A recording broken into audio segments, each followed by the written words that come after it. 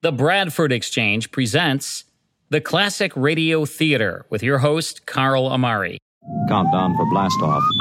X-1.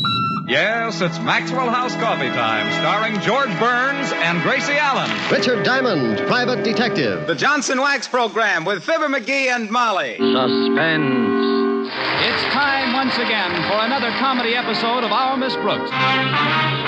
Dragnet. We offer you Escape. Kraft presents The Great Gildersleeve. Yeah. I'm that man. Matt Dillon, United States Marshal. Good evening, friends of the Inner Sanctum. The Jack Benny Program. Welcome, everyone, to episode 57 of the Classic Radio Theater. Each week, the Bradford Exchange and participating sponsors bring you 3 hours of the Classic Radio Theater, featuring programming from the golden age of radio. This time, we'll hear 2 horror episodes of The Mysterious Traveler, starring Maurice Tarplin. We'll begin after this break.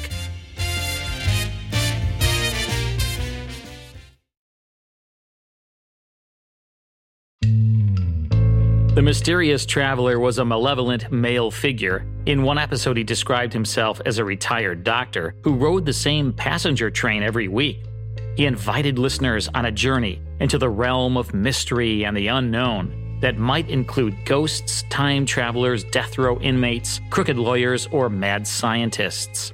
Created by Robert Arthur and David Kogan, The Mysterious Traveler came to Mutual Radio in 1943 and was mostly broadcast without a sponsor.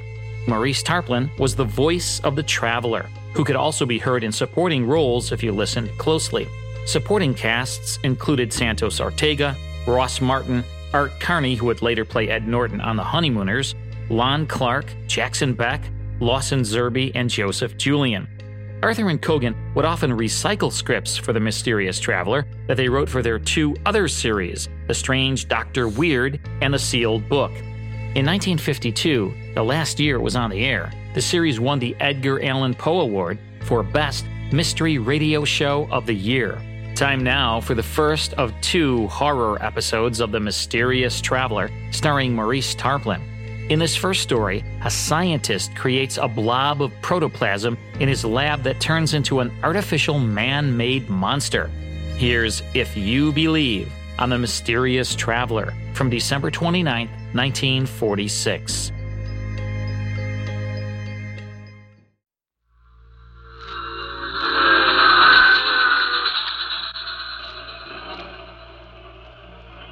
The Mysterious Traveler.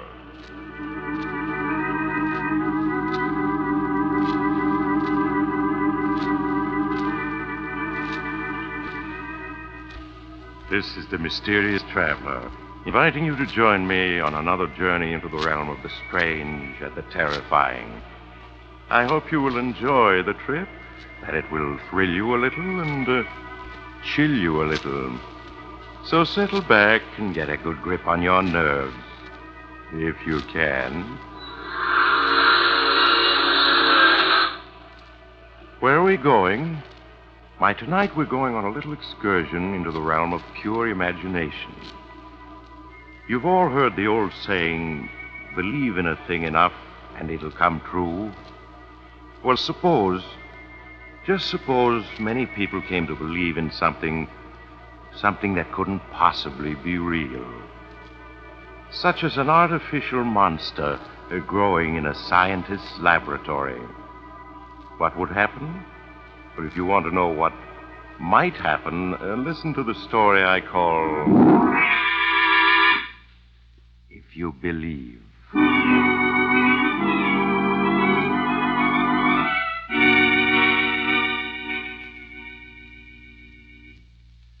My story begins in a rambling old house deep in the woods.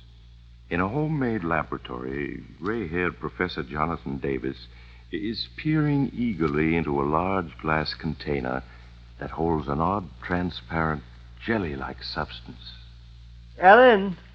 Oh, Ellen! Yes, Dad? Ellen, come quick. I'm coming, dear. What is it? Ellen, look. I think I've succeeded at last. Oh, Dad. You look. Your eyes are better than mine. Yes? Isn't there movement in the protoplasm this time? Isn't it stirring just a little?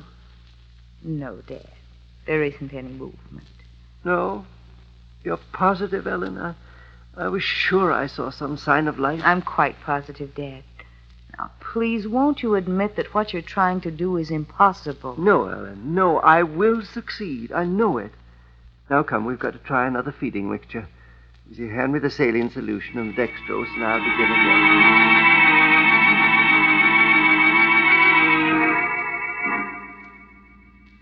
But while Professor Davis labored in his lonely seclusion to make a lifelong dream come true, something that was to affect him vitally was happening in the editorial room of the largest newspaper in the nearby city.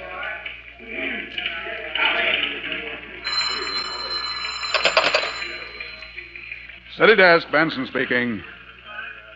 Oh, hello, Mr. McGuire. Yes? Well, yes, sure. I've been reading Dan Duncan's special features. I edit them. I see. You don't think they've been colorful enough lately, huh? Well, to tell the truth, I agree with you. I've been meaning to speak to him about it. Yes. Sure, I'll do it now. He just came in. Right. Right. Good night, Mr. McGuire. Hey, Dan. Yeah, Joe. What cooks? The big boss just phoned down. What's he want? Well, frankly, he thinks you're slipping. McGuire thinks I'm slipping. Well, I like that. That's what he said. And I've done everything to get hot material except to go out and commit a murder myself. Well, maybe he's tired of murders. You want to know why you don't turn up something like that haunted house story you did last spring? Why I don't. That was a good story, wasn't it? It was a honey. Yeah. Especially the description of the way the ghost of the drowned girl walked around the house, leaving wet spots where it stepped. You know, I caught a heck of a cold walking around in wet socks to make those footmarks. No more than you deserve for faking a story. Yeah, faking a story. Listen, Benson, any time a million readers believe a story, it's true. And they believed in that ghost.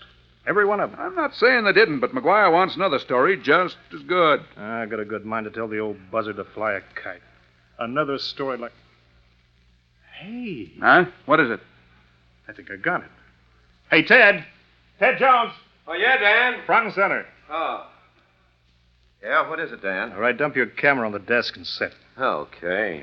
Now, tell me, what was that story you told me last week about some professor living up in the woods back at town? Never coming out of his private lab? Oh, you mean Professor Davis? Yeah, that's the one. Yeah. Well, what about him? There was a fuss over something he said in a lecture one day, wasn't there? A fuss? Oh, it was more like an explosion. Hey, wait a minute. I remember that case. The professor claimed he could create an artificial man. Wasn't that it? No. He said that an artificial man might be produced someday. Might be. Well, the paper said he claimed he could create one. Yeah, I know. Well, it made a good story, didn't it? And drove Professor Davis out of the university into retirement. Oh, the school didn't like the publicity. Water under the bridge, kid. Anyway, here's the old professor working away secretly for the last 5 years. All alone? No, he wasn't all alone. His daughter Ellen's with him. How old is she? Oh, she was 15 then, so... She's 20 now. Good looker? Well, I was in Professor Davis's class. I remember her as a skinny brat with yellow hair. Yeah, good, a blonde. So here's the prof secretly working with his beautiful blonde daughter at what? I'll bite. What? Why, he's trying to prove he was right. He's trying to create an artificial man.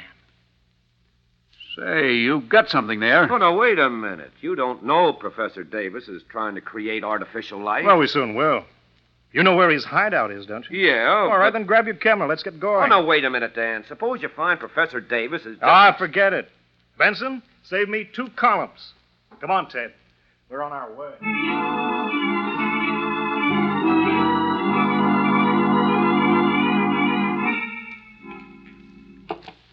There, Ellen. It's done. Now we must warm it ever so gently. It'll stay at blood heat until morning. And then, Ellen... Oh, I hope so, Dad, but... Darling, if you fail again, won't you please promise me to stop trying to create this artificial protoplasm? Well, we'll talk about that in the morning. Now, Oh, who could that be? I'll go see, Dad. Yes? I'm Ted Jones, Miss Davis. I don't suppose you remember me. Ted Jones? Oh, you were one of Father's students, weren't you? Yes, that's right. I'm a newspaper photographer now. Could we come in? I have a friend with me, a reporter. Ellen, who is it? Newspapermen, Dad. They want to see you. Newspapermen, don't let them in. Send them away. Come now, Professor. We just want to ask you a couple of questions, but we can talk better inside, so... There. Now we can talk like friends. Hey, but Dan, we weren't invited in. How dare you force your way in here? Get out, both of you. Please go. Dan, come on. Professor Davis doesn't want to talk to us. Keep your shirt on, Ted. Just a couple of questions, Professor. Now, isn't it true that hidden away here you're creating artificial life? I won't answer your questions. You just print more lies and ruin everything I'm trying to do. Then you are creating artificial life, huh? Young man, Tell me how far you've gotten. You figuring on springing an artificial man on us one of these days? You fools. While I still struggle to create synthetic protoplasm, you talk of artificial men. Go before I throw you out. Please go, please. Come on, Dan, we're leaving. Okay, we're going. Thanks for the interview, Professor. Read all about it in tomorrow's Courier. The imbeciles. What do they know of science? All they want is to cheapen my work. Make it a sensation for the headlines. Please, Father, you must get control of yourself. They've gone now. Yes, dear. They shan't interfere with my work. Well, come, we must adjust the heat. Ellen. Yes, Dad, what is it? Ellen, the mixture's moving. This time I'm sure of it. The protoplasm, it's alive.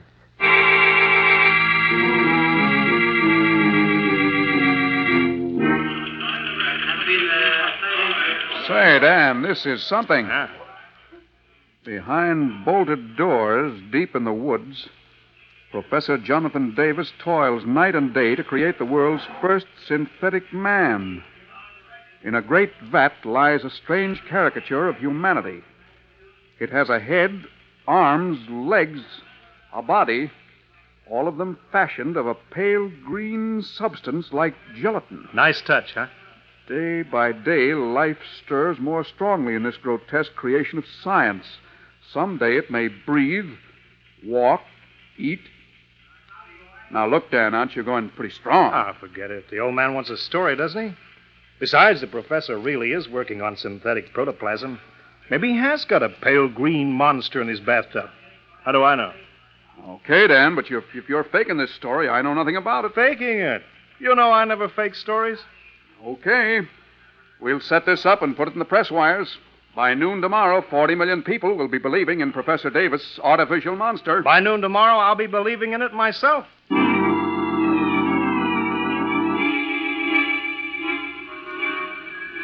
X-ray man, read all about it. Scientist makes artificial man. Read all about it. X-ray man. And so, all over the nation, people read the story and marveled and believed. While in the laboratory, hidden in the woods. Ellen, look. This time it is alive. It is. There can be no doubt of it. The liquid is certainly moving, Dad. Yes, see? And the protoplasm is breathing. Listen. You can hear it. I've created artificial life, Ellen. Yes, I'm afraid so, Dad. Afraid so? What do you mean? I'd like to see their faces down at the university when they hear of this. It's grown since last night. Yes, it has. The cells are multiplying like true protoplasm. That's why I transferred it to this glass tank. Now I must add salt, acid, phosphorus. Oh, that must be the grocery boy. Excuse me, Dad. Yes? Oh, you. Miss Davis, I hope that you'll let me apologize. We have nothing to say to you. Please don't shut the door before I explain. Explain? There's nothing to explain. You force your way in here. I came to apologize for that. Well, have you seen the morning paper? We're not interested in the papers. I'm afraid you'll be interested in this one. Look. Oh, how outrageous. That story of your father creating an artificial man is in every paper in the country, and I feel I'm to blame, and I want to make up for it. Can't I come in so we can talk? I guess you'd better, Mr. Jones. But Dad mustn't see this paper. Oh, no, of course not. Won't he recognize me? No, I don't think so. He's very nearsighted. I'll just tell him that you used to be one of his students. And if you'll tell me the real truth, I'll try to get the paper to understand that Dan Duncan just made up his story. Who is it, Ellen? It's Ted Jones, Dad, one of your former students. He called to say hello. Jones, eh? Jones? Yes. Ted Jones? Oh, yes, of course. Organic chemistry, wasn't it, Jones? Oh, yes, sir. You're the one who kept breaking things.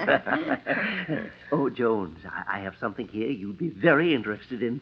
Come and see. Yes, sir. Look. That stuff in the tank, that seems to be alive. It is alive. Synthetic protoplasm, my boy, the first ever created. It's breathing. Yes, and it's also growing. Life becomes stronger in it by the moment. It's changing color, Dad. It's becoming a pale green. Yes, and growing fast. Very fast.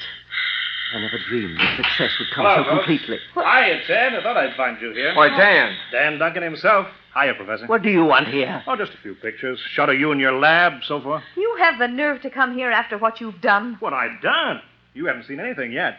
You and your father are big news now. You're going to be bigger. Dan, you'd better go. Better go. I don't follow you, kid. I said you'd better go. There isn't any story here for you. No story? Hey, what's eating you? Aren't you here to get a follow-up? No, I came here to get the truth. Something you wouldn't be interested in. Hey, what kind of talk is that? Are you going to go, or will I have to throw you out? Throw me out? Now listen, kid. You want me to try it? All right, I will. Oh, okay, I'm going. Take your hands off me. But don't think you can get away with this.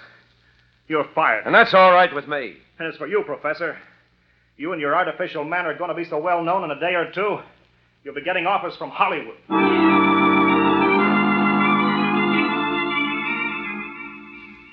And so, with each edition of the papers, the headlines grew bigger. Extra paper, read all about it. All about the artificial monster. Extra paper. The telegraph wires carried editorials condemning Professor Davis. Is it a man or is it a monster Professor Davis has created? By his refusal to answer questions, the professor led us to suspect that this creation... Radio commentators spread the story to still more listening millions. A strange substance like pale green gelatin. Now it moves and stirs in its confinement, seeking to escape. This strange creation of the test tube. And speakers denounced Professor Davis. And I ask you, can science be permitted to venture into these forbidden realms unchecked? Who knows what horror may emerge from the laboratory if we are not careful? This mad thing must be stopped. Stopped!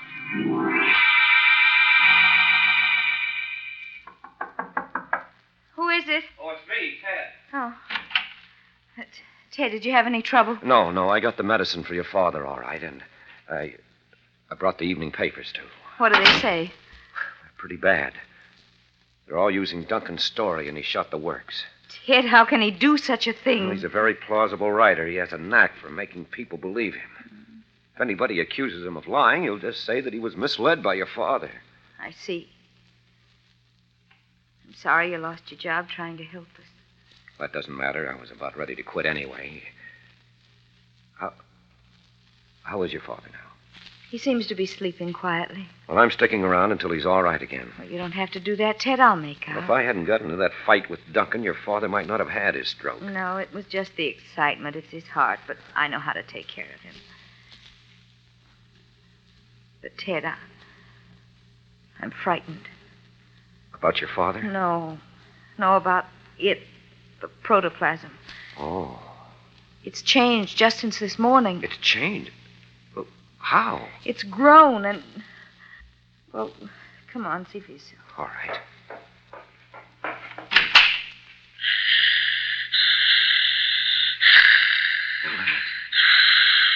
Ellen, it seems to be taking on shape. Yes, and it looks... Oh, Ted, it looks like green gelatin. Just the way Duncan describes it. And look, it's a vague shape like a head, and And the rough outline of arms and legs. Oh, it isn't possible. It shouldn't be, but it's happening. Something terrible is taking place inside that glass tank. I don't understand it. Your father certainly never intended to create this. You know, all afternoon I've been wondering if Father really has created it. I don't follow you, Ellen. You mean some outside force might be responsible? Ted, you know the old saying, believe in a thing enough and it'll come true. Yes, of course. Well, I think that's true. The power of belief is a tremendous thing. People begin to believe that there's going to be a depression, and there is a depression. But, Ellen... They begin to believe that strangers and foreigners are enemies, and pretty soon they are enemies.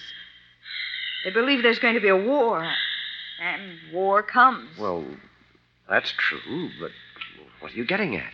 How many people are reading Dan Duncan's story this very minute, right now, while we're talking?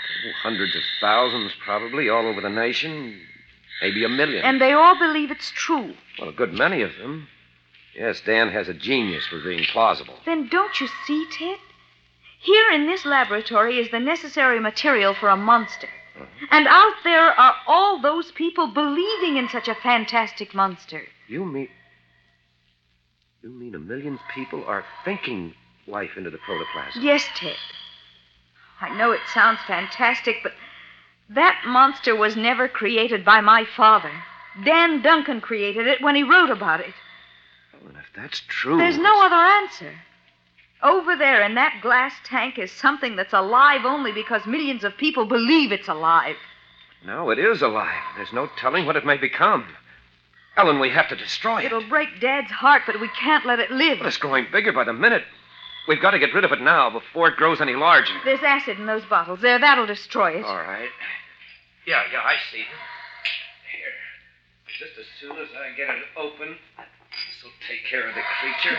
Be careful, Ted. It can burn you dreadfully. Ellen, what's happening? What are you doing? Dad, darling, you're supposed to be in bed. I'm feeling better. I wanted to see how the protoplasm was. Please go back to bed, Dot.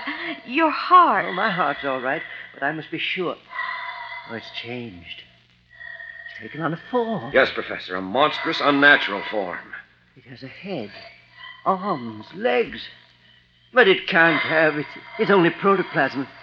It's all impossible. Unfortunately, it's true. I can't explain now, but, we've got to destroy it. No, the culmination of my life's work. You can't destroy it. We must, Dad. No, I won't let you. It's the only thing to do. Professor, look at it. It's crawling around inside the tank now. It's trying to climb out. But it can't be dangerous. It's just harmless protoplasm. Dad, Ted is right. You've got to let us kill it. It's just protoplasm, I tell you. It was just protoplasm. Stand back, Professor. I'm going to empty this acid on it. No, you mustn't. I will... Dad! Professor Davis! Professor Davis, look out! Why, the tank.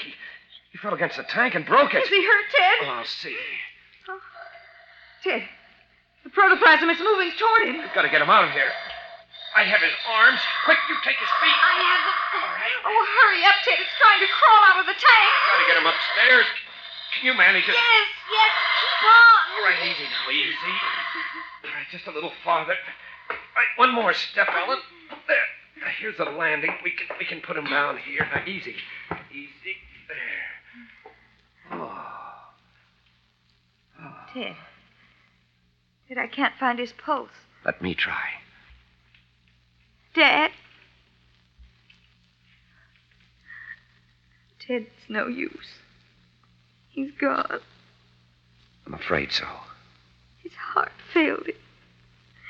I've always known it would someday. Ted, down in the laboratory. Yes, it's moving.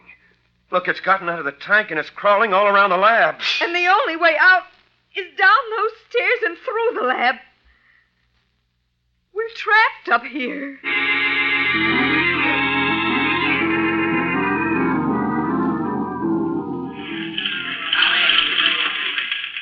Look, I'm not saying it isn't a good story, Dan. It's a whale of a story. But McGuire wants some pictures. Pictures? How can I get pictures? I can't even get into the place. I don't care. Just get them. You want me to bust in the window, I suppose. Let your conscience be your guide. And I know you haven't got a conscience. But make it fast. I want those shots for the late morning edition. All right. I'm going. With a camera in one hand and a bunch of skeleton keys in the other.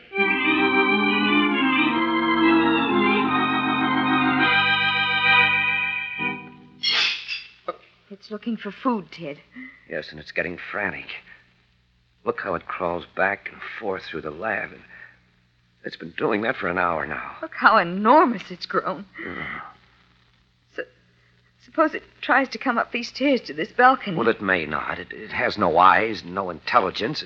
It's just protoplasm, blindly seeking food. But suppose it does try to come up the stairs. Well, then we'll stop it. I have the gun here that I found in your father's desk. I'll use that on it. I don't think it would even feel a bullet. Well, we'll see. There, it's on the other side of the lab now in plain sight. Stand back, dear, and I'll try a couple of shots. I hit it. It didn't even notice. No. If we could only reach those bottles of acid, that would fix it. But every time we've started down the stairs, it's rushed over to wait for us. Must feel the vibration, but I'm going to take one more try. Ted, please be careful. Yes, I will. I'll tiptoe down one step at a time. Perhaps I can avoid attracting its attention this time. What's it doing now? Lying quiet, as if it was listening. Only lie quiet a few seconds more. I'm almost at the bottom. Ted, quick! It's coming this way! Oh, Ted, it almost got Yes, you. it did touch my foot, but I wasn't interested in getting any better acquainted. What are we going to do now? I don't know, Ellen. If we could only reach that acid. Say, I wonder if it would make any difference if we turned out the lights. They can be controlled from up here, can't they? Oh, yes, but what good would that do? Well, in the dark, it might become inactive. Some elementary organisms are like that. Well, we can try it.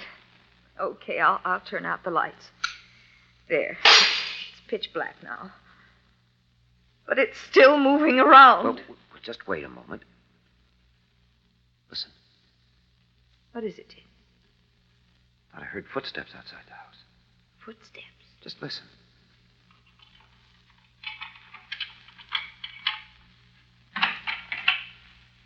Someone coming in the front door. Ted, there's someone in the lab. But who would... Good heavens, Duncan, is that you, Dan? Dan, answer me. Is that you? Get out, quick. Okay, kid, keep your shirt on. I'm going as soon as I get a picture of this joint. But, Dan, you don't understand. It's loose. Get away, quick. Ellen, turn on that light. Yes, Ted. You can't scare me, kid. I came to get a picture, and I'm going to get it. Wait a minute. Run, Dan, run! Ellen, don't look. Don't look. We've got to save him. Quick, Ellen, the acid. Hurry, Ted, hurry. Here, you take this bottle. I'll take one. We'll break them over it, understand? Yes, Ted. Well, come on, then.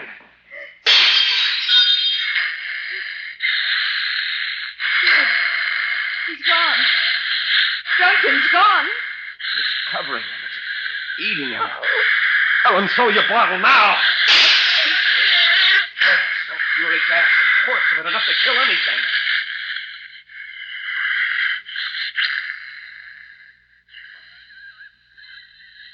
The acid is burning into it. It's killing it. Ellen, it's dying. It's not moving anymore. It's not breathing either. We've killed it. It's starting to melt away. It's dissolving. Now that it's dead, it's turning back into the liquid it started from. The substance that the belief of millions gave an unreal life to. Well, it's gone back to a liquid now. There's nothing left of it. It's gone as if it had never existed. Except for Dan Duncan. Oh, Ted. There's nothing we can do for him, Ellen. He's dead. He created the monster, and it's killed him.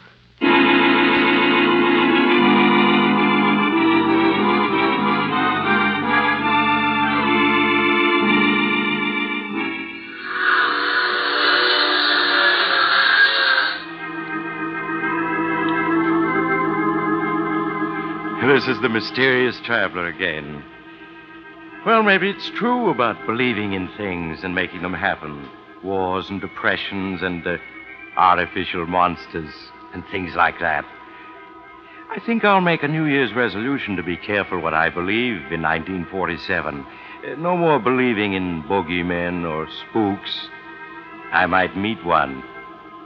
Instead, I'll try believing in some of the nicer things for a change, such as peace and goodwill among nations.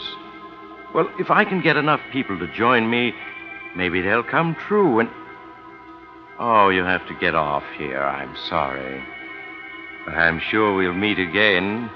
I take this same train every week at this time.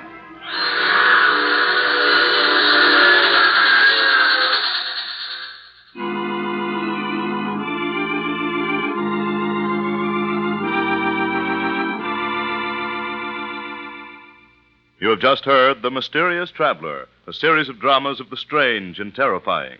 In today's cast were Maurice Tarplin, Chuck Webster, Louise Fitch, Wendell Holmes, Edgar Staley, and Bill Smith. Original music was played by Doc Whipple. The Mysterious Traveler is written, produced, and directed by Bob Arthur and David Kogan.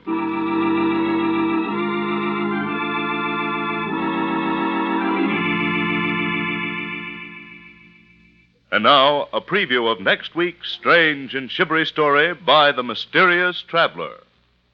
It's only 2 days now to New Year's Eve. Were you planning a big celebration to greet 1947? I'd be careful if I were you. Because, you see, our story next week is about a man who did just that. In fact, it was such a big celebration that when he got over it, it wasn't 1947 at all, but 1948. He lost a whole year out of his life. And when he finally got the year back, well, what happened to him shouldn't happen to a werewolf. So take it easy New Year's Eve, so you'll be sure to be on hand next week for the strange and terrifying tale I call New Year's Nightmare.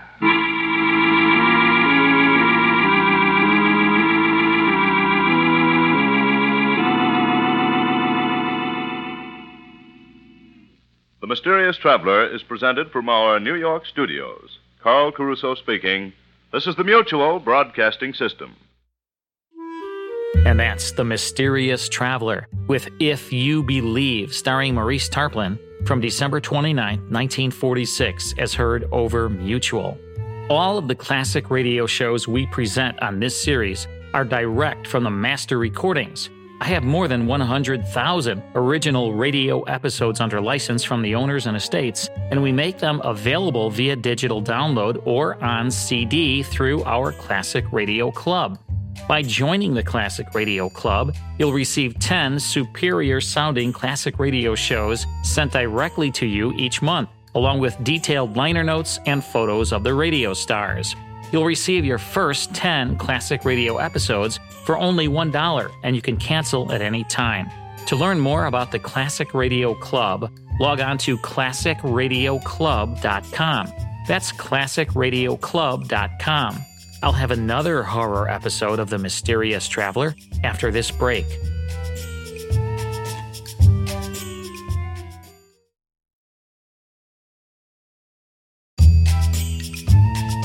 Welcome back to the Classic Radio Theater. I'm your host, Carl Amari. This time, a mad professor in the Louisiana swamps invents the perfect insect killer, and the local bugs don't like it one bit. Here's the man the insects hated on The Mysterious Traveler from July 27, 1947.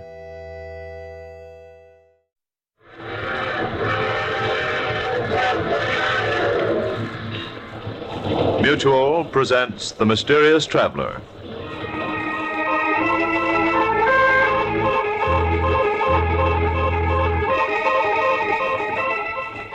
This is The Mysterious Traveler, inviting you to join me on another journey into the realm of the strange and the terrifying. I hope you will enjoy the trip, that it will thrill you a little and chill you a little. So settle back, get a good grip on your nerves, and be comfortable. If you can.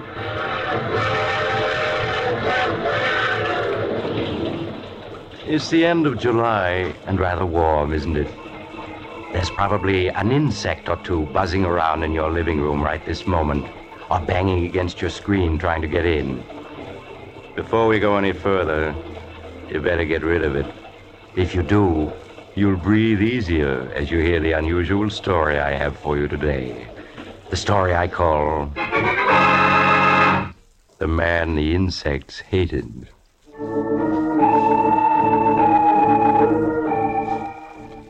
My story begins in a homemade laboratory in a crumbling mansion on the edge of a bayou, deep in the heart of the Louisiana swamps.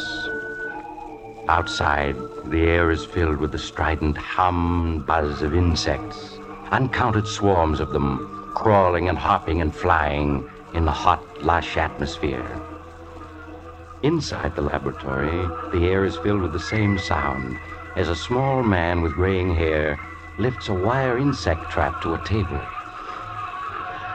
Listen to them, Mary. How they hate me, every one of them. The flies, the bees, the hornets, the beetles, the locusts, the spiders, they all hate me. Oh, John, they don't hate you. They're just bugs. They can't hate you. Yes, but listen to them hum and buzz when I come near. They know me, and the reason they're so upset is that they know that we're enemies, and that I'm going to destroy them. Destroy them utterly. All right, John. Oh, Mary, you look tired. This life we've been leading the last few months, it's very dreary for you, isn't it? It's all right, John. It doesn't matter. Oh, but it does. These swamps, they must seem like the last outpost of creation to you. You always did love the city and the lights, the movement, the gaiety. I'm all right. You mustn't worry about me. It's such a struggle. If we had someone to help us, it would be easier. But no one will come out here and work for us. Yes, I know, my darling. Believe me, I do. But it's only for a little while. Soon we'll be rich. I promise it. All right, John. I'll be patient. You do believe me, Mary. You know that I'm on the verge of success now, don't you? That last formula, you saw how quickly it killed every insect in the cage? Yes, I know. It was wonderful, John. Yes, and you know yourself what it'll mean to the world. The perfect insect killer, something much better than DDT. Why, it will be tremendous. It will make the worst jungle livable. It'll cut down disease and increase the crops and... There's someone at the door. Yes. It's very odd. I wonder who it could be. I'll see. Perhaps it's Dr. Guernsey or Mr. Conway, the druggist. They promised to call. Good morning. Is Professor Hanson in? Why, yes, he is. Come in quickly. There's so many flies. Yeah. Seems like the air is full of bugs outside. Never saw so many in my life. What is it, Mary? It's someone to see you, John. I don't know who. Andrews, the name, Professor. Martin Andrews. Say, you really are out in the wilds here, aren't you? Thought I'd never find you. Yes, we are rather isolated, but... You're wondering who I am and what I want here. The truth is, I was in Conway's drugstore back in town, and he told me you might be able to use a handyman. Oh, a handyman? Yes, we can use a handyman. How much do you want? Oh, not very much. I guess $25 a week would do me. We can manage that, I think. But on second thought, I don't know. I'm not crazy about these swamps with all these bugs around and... Oh, please try it anyway, Mr. Andrews. My husband is engaged on some very important research, and he needs help badly. Oh. Well, when you put it like that, Mrs. Hanson... Then you will stay. Yeah, I'll stay. What have I got to lose? Maybe I'll like it better than I thought at first. Excellent, Mr. Andrews, excellent. Oh, just call me Martin, Professor. Yes, Martin, yes. Now, there are a lot of details that you can help me with. Now, take this watch, and... Lunch will be ready in a minute. Oh, yes, my dear, yes. Take this watch, Martin, and you see this wire trap full of insects? Yeah. There must be thousands of bugs in there. There are. You see, I'm working to discover the perfect insect exterminator. Oh, yeah, I see. Yes, and in this spray gun, I have my latest solution, Formula 312. And I'm going to spray it just once at this trap full of insects, and you are to time how long it takes them all to die. You're gonna kill all those bugs with just one squirt from that sprayer? I hope so. And they know it, too. Listen to them hum. How they hate me. They know I'm going to kill them, and they wish they could get free to kill me. Huh? Oh, yes, they know me. Insects hate me. All insects, just as I hate them. They'd kill me if they could, but instead I'm going to kill them. Have you got your eye on the watch? What? Oh, yeah, sure. Then start timing. Now, watch and listen. Say, that stuff really mows them down, Professor. Yes, they're dying now. A few of them are still trying to crawl around, but there they go. Now, how long did it take? 29 seconds. It's good, but not quite good enough. But I'm sure I'm on the right track. Lunch is ready, John. Oh, yes, my dear, yes, we're coming. Well, Martin, do you think you're going to like working here, helping me develop my new insect killer? Yes, sir, Professor. I've got an idea it's going to be a lot more interesting here than I ever imagined.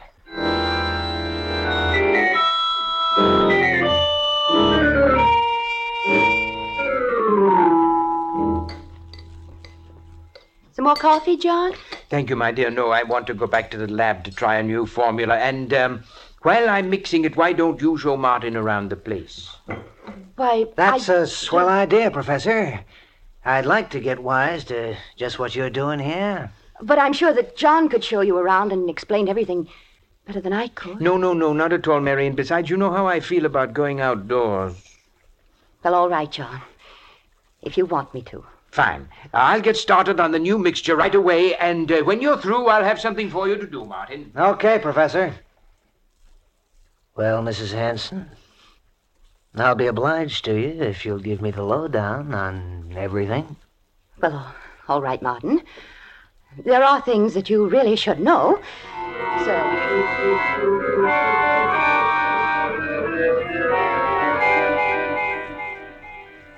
So, that's how it is, huh?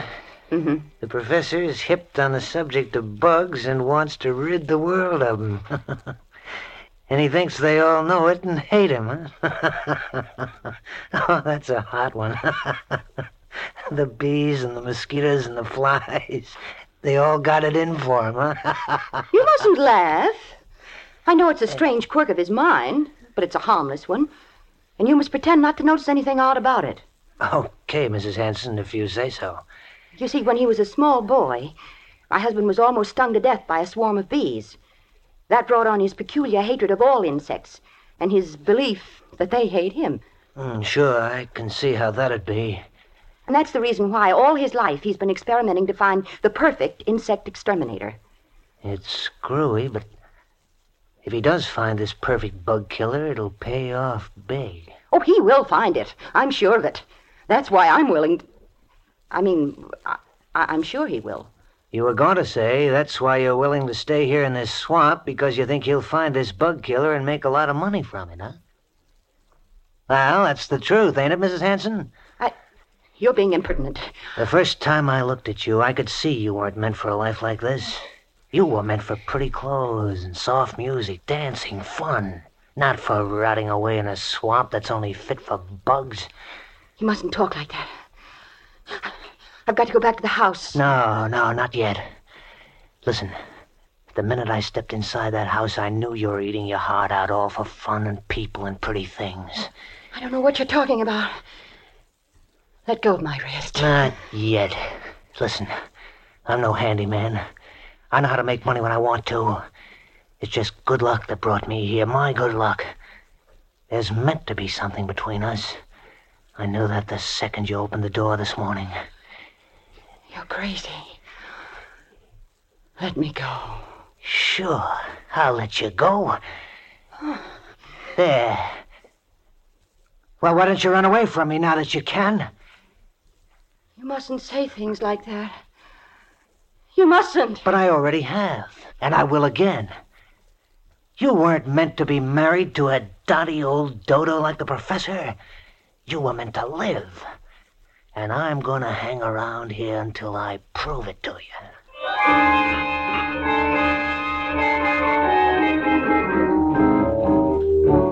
And so Martin Andrews joined the strange household in the swamps, the household where Professor Hansen plotted death for the insect world. Mary suggested to him that it had been a mistake to hire Martin so hastily without investigating his background, but her husband pooh-poohed her arguments, and she was silent, knowing she could not explain that she was both frightened and fascinated by a man whom she'd seen for the first time that day. So Martin stayed, and in the days that followed, Professor Hansen found him invaluable. With his help, the work went much more quickly. And daily, as the work progressed, the number of insects swarming about the house increased, buzzing and humming ominously as though news of the professor's success was spreading throughout the whole swamp. Then one morning in the laboratory... Time, Martin. Exactly 15 seconds, Professor. 15 seconds and every insect in the trap is dead. We've done it, Martin. Mary! Yes, John. What is it? Mary, we've done it. At last I found the formula that will kill any insect known almost instantly. Oh, John. Oh, I'm so glad. Yes, Formula 397. See, here it is. Just a few marks on this piece of paper. But it's man's final victory over the insect world. Listen to the bugs outside hum, Professor. Yes. They sound almost like they knew what you'd done. Oh, yes, they do know. But they're helpless. They're beaten and they know it. Yes, now I've got to write a note to Dr. Guernsey and Mr. Conway. Martin, wait here for me. Yeah, sure, Professor. Martin, what are you doing with that formula? Just putting it in my pocket where it'll be safe. You know how the professor is, always losing things. Give it to me, please. I'll take care of it. No, I think I'd better hold on to it. But I have something else for you. No. Let me go. Let go of me. Ever since that first day. And I've been waiting until you knew as well as I do that we were meant for each other. You mustn't say such things. You do know it, don't you? No. Maybe this'll convince you. Oh, Martin. Oh, Martin. Now you know it, don't you? Yes. Oh, I'm crazy, I suppose, but I can't help it. You've got to go away, Martin. Now, today. You are crazy if you think I'm going without you. Oh, here comes the professor. We'll talk about it later. Martin, here's a note from Mr. Conway, the druggist. I've asked him to come out with Dr. Guernsey tomorrow night. Will you drive into town and deliver it to him, please? Sure, Professor. I'd be glad to. Right away.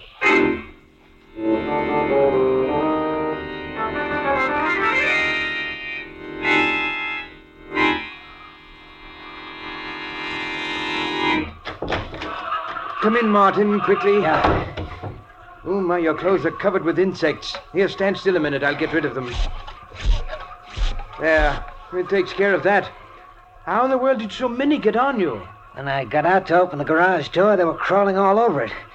They dropped onto me. I couldn't knock them off. John! Oh, John! Yes, Mary? John, there are ants in the kitchen. A whole swarm of giant black ants. They're monsters. Giant ants in the kitchen? How did they get in? I don't know, but they're there. And more coming all the time. Well, never mind. We'll take care of them. Come on, Martin. Bring the spray gun. Right. They mustn't get into the house. I won't let them. They want to get at me, but they're not going to. There they are, John. All over the floor. There's giant ants. The floor's black with them. And look at them come this way toward me. They know who I am. Quick, Martin. Use the spray. Yes, Professor. This'll fix them. So look at them turn up their toes. Yes. That finishes them. But how in the world did they get in? I thought I'd made this house insect-proof. Here are some more, coming through this hole in the woodwork. I'll take care of them. There. Now I'll plug up the hole. No more will come in that way. They're such big ants. I've never seen any that big before. And they were after me, but we've taught them a lesson. Professor, you've almost convinced me you're right. About the bugs hating you, I mean. What are you saying? It's the truth. You never saw so many bugs in your life as there are outside right now. When I got back from town, I could hardly see the house for the beetles and the flies and the hornets that are buzzing around it. And a couple of times the car ran over columns of ants so thick I thought they were going to clog the wheels. Columns heading this way. Is that so? I must go over to the window and see for myself. Yes, good heavens, the screen is so covered with insects I can't see out. I'll give them a dose of your bug killer. That'll make them move on. There. That cleared them off. Now, take a look outside, Professor.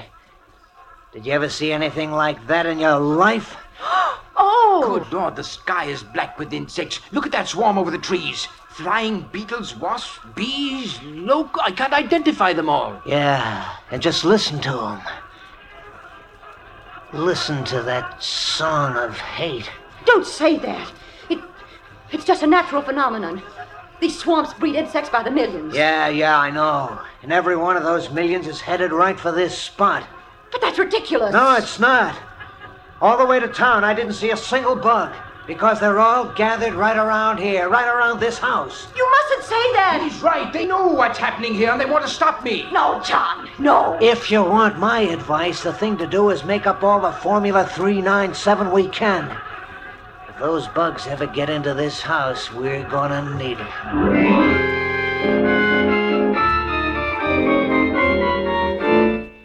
As the day wore on, the clouds of insects surrounding the old mansion in the swamps grew steadily bigger. At times, the house was almost hidden by the black swarms of tiny creatures flying and crawling over it, as if they really were trying to force their way inside. But only a few did get into the house through unnoticed cracks, but as night came on... John. Yes? John, the lights won't go on. They won't? No, look. A fuse must have blown out. I'll go take a look, Professor. I have the flashlight. Thank you, Martin. I'll only be a minute. Listen to them, Mary.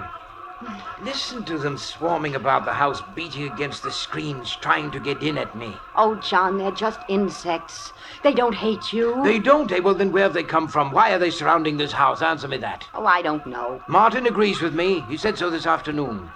You mustn't pay any attention to Martin. Listen to them. If they could get in, we'd be dead in 15 minutes. There's death we hear humming and buzzing out there, Mary. Professor! Professor! Yes, what is it? Did you find the trouble? Yes, it's in the switch box, all right. All the fuses are blown out. All of them? But how? The switch box is full of little beetles. I don't know where they came from, but they caused a short circuit that blew out all the fuses. They did it on purpose. Oh, John! Well, anyway, we'll be using candles tonight. And there's another thing. What, Martin? The cellar is full of little white ants. I couldn't find out where they're coming from. White ants? Not ants, Martin. Those are termites. Well, termites, then. They're all over everything. Termites? They can eat their way through wood. They can eat holes that the other insects can enter through. Yeah. That's right, isn't it? Martin, come on. Get 2 insect sprays. We've got to get down there and destroy them before they destroy us.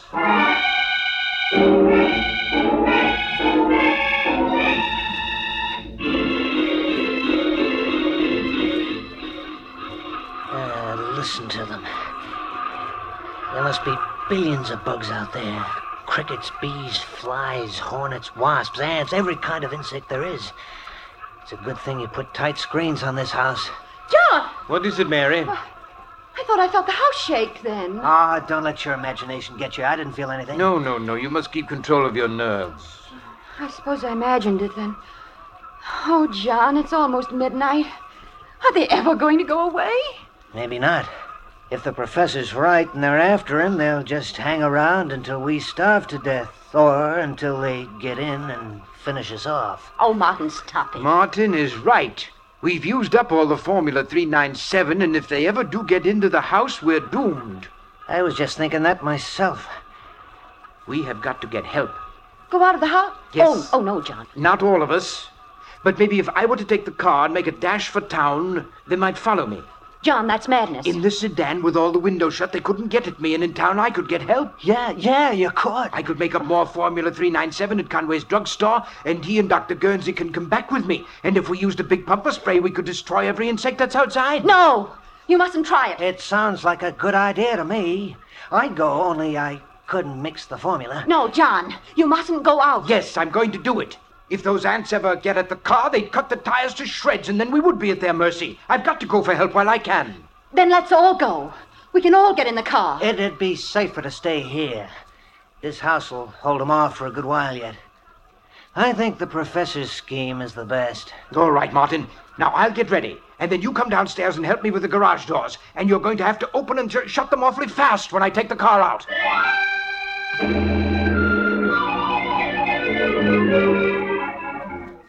Despite Mary's protests, Professor Hanson carried out his plan. With the car tightly closed, the motor racing, Martin flung open the garage doors. The car shot out into the night, the headlights showing great swarms of flying insects in its path. Then Martin swiftly closed and bolted the door again and hurried upstairs. Well, he's gone. Oh, why did you let him go? That ought to be obvious. What do you mean? I didn't let him go. I made him go. I put the whole idea in his mind so he'd go off and leave us alone here. Oh, no. Sure I did. I'm a bright boy. From now on, it's going to be just you and me and fun. What are you saying? John isn't going to come back from his little trip to town. I don't understand. I'll make it simple. In the first place, all those bugs outside don't mean a thing. When I was in town this morning, Conway the druggist told me it happens out here every 7 years or so.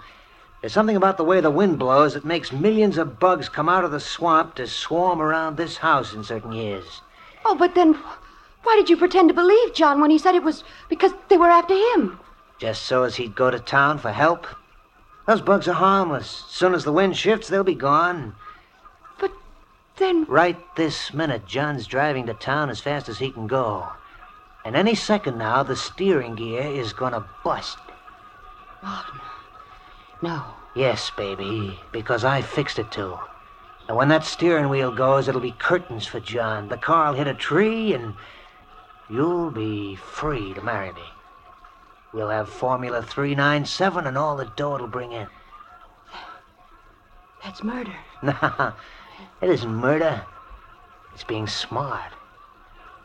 You've murdered John. And I'm guilty, too. Because I didn't make him send you away. Oh, you never really wanted me to go. I ought to loathe you. And myself, too, but I... But you don't. No, Martin. I don't. That's more like it, baby. We'll always be together. Always. Forever, Martin. Martin! Huh? Something's happening. What? The house. It's shaking. Oh, we gotta get out of here. The house is caving in. Mary, quick! Grab hold of me. Come on now, before... Look out!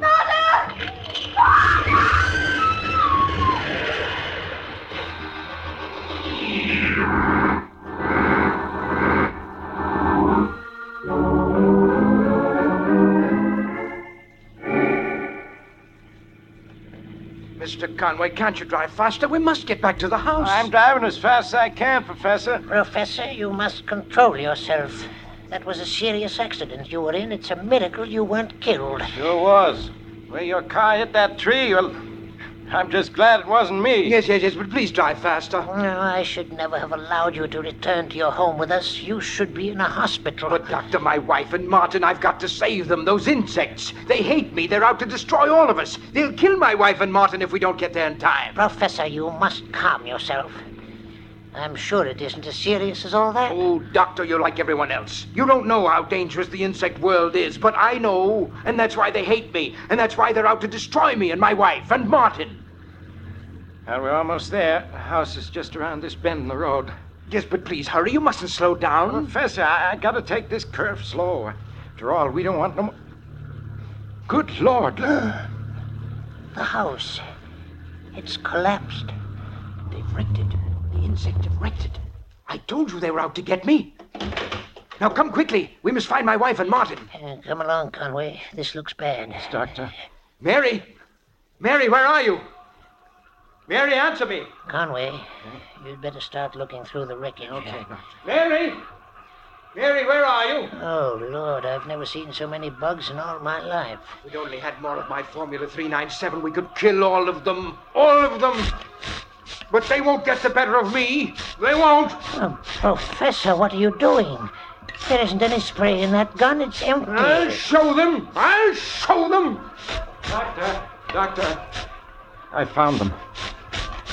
They're under the wreckage of the house. Oh, you'd better take me to them, Conway. Perhaps we can... It's too late, Doc.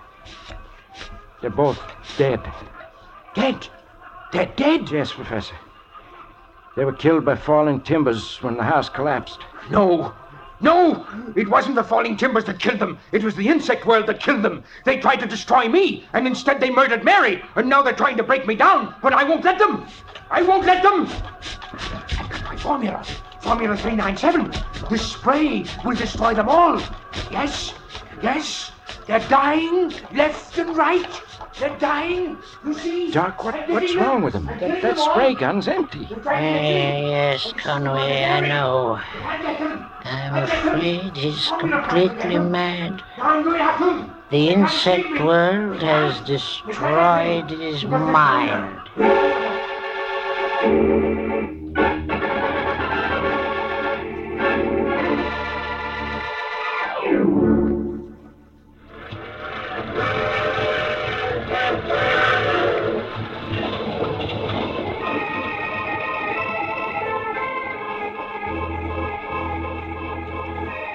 This is the Mysterious Traveler again.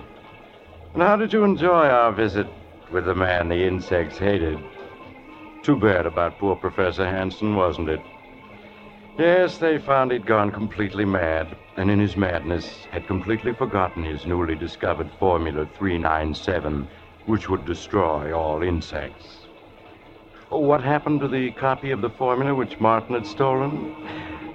Well, strangely enough, when Martin's body was removed from the wreckage, the formula was not in his pockets. Some people say that the insects... Oh, you have to get off here. I'm sorry. But I'm sure we'll meet again. I take this same train every week at this same time.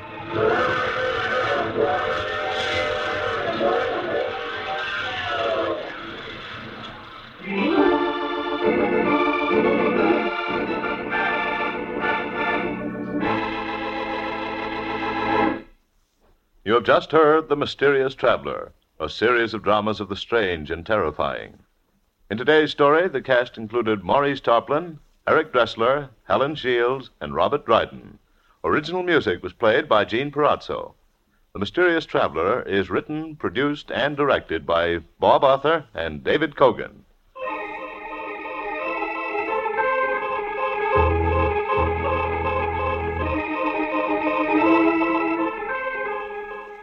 Listen next week to a tale titled I Dream of Dying. Another strange and terrifying tale of the Mysterious Traveler.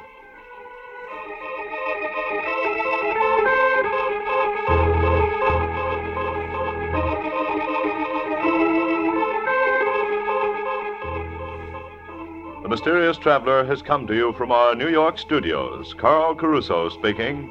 This is the Mutual Broadcasting System.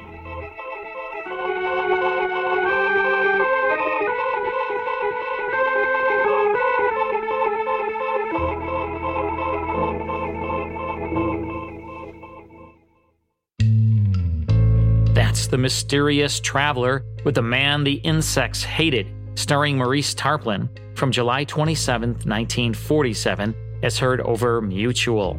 Stick around, I'll give you our lineup for episode 58 of the Classic Radio Theater after this break.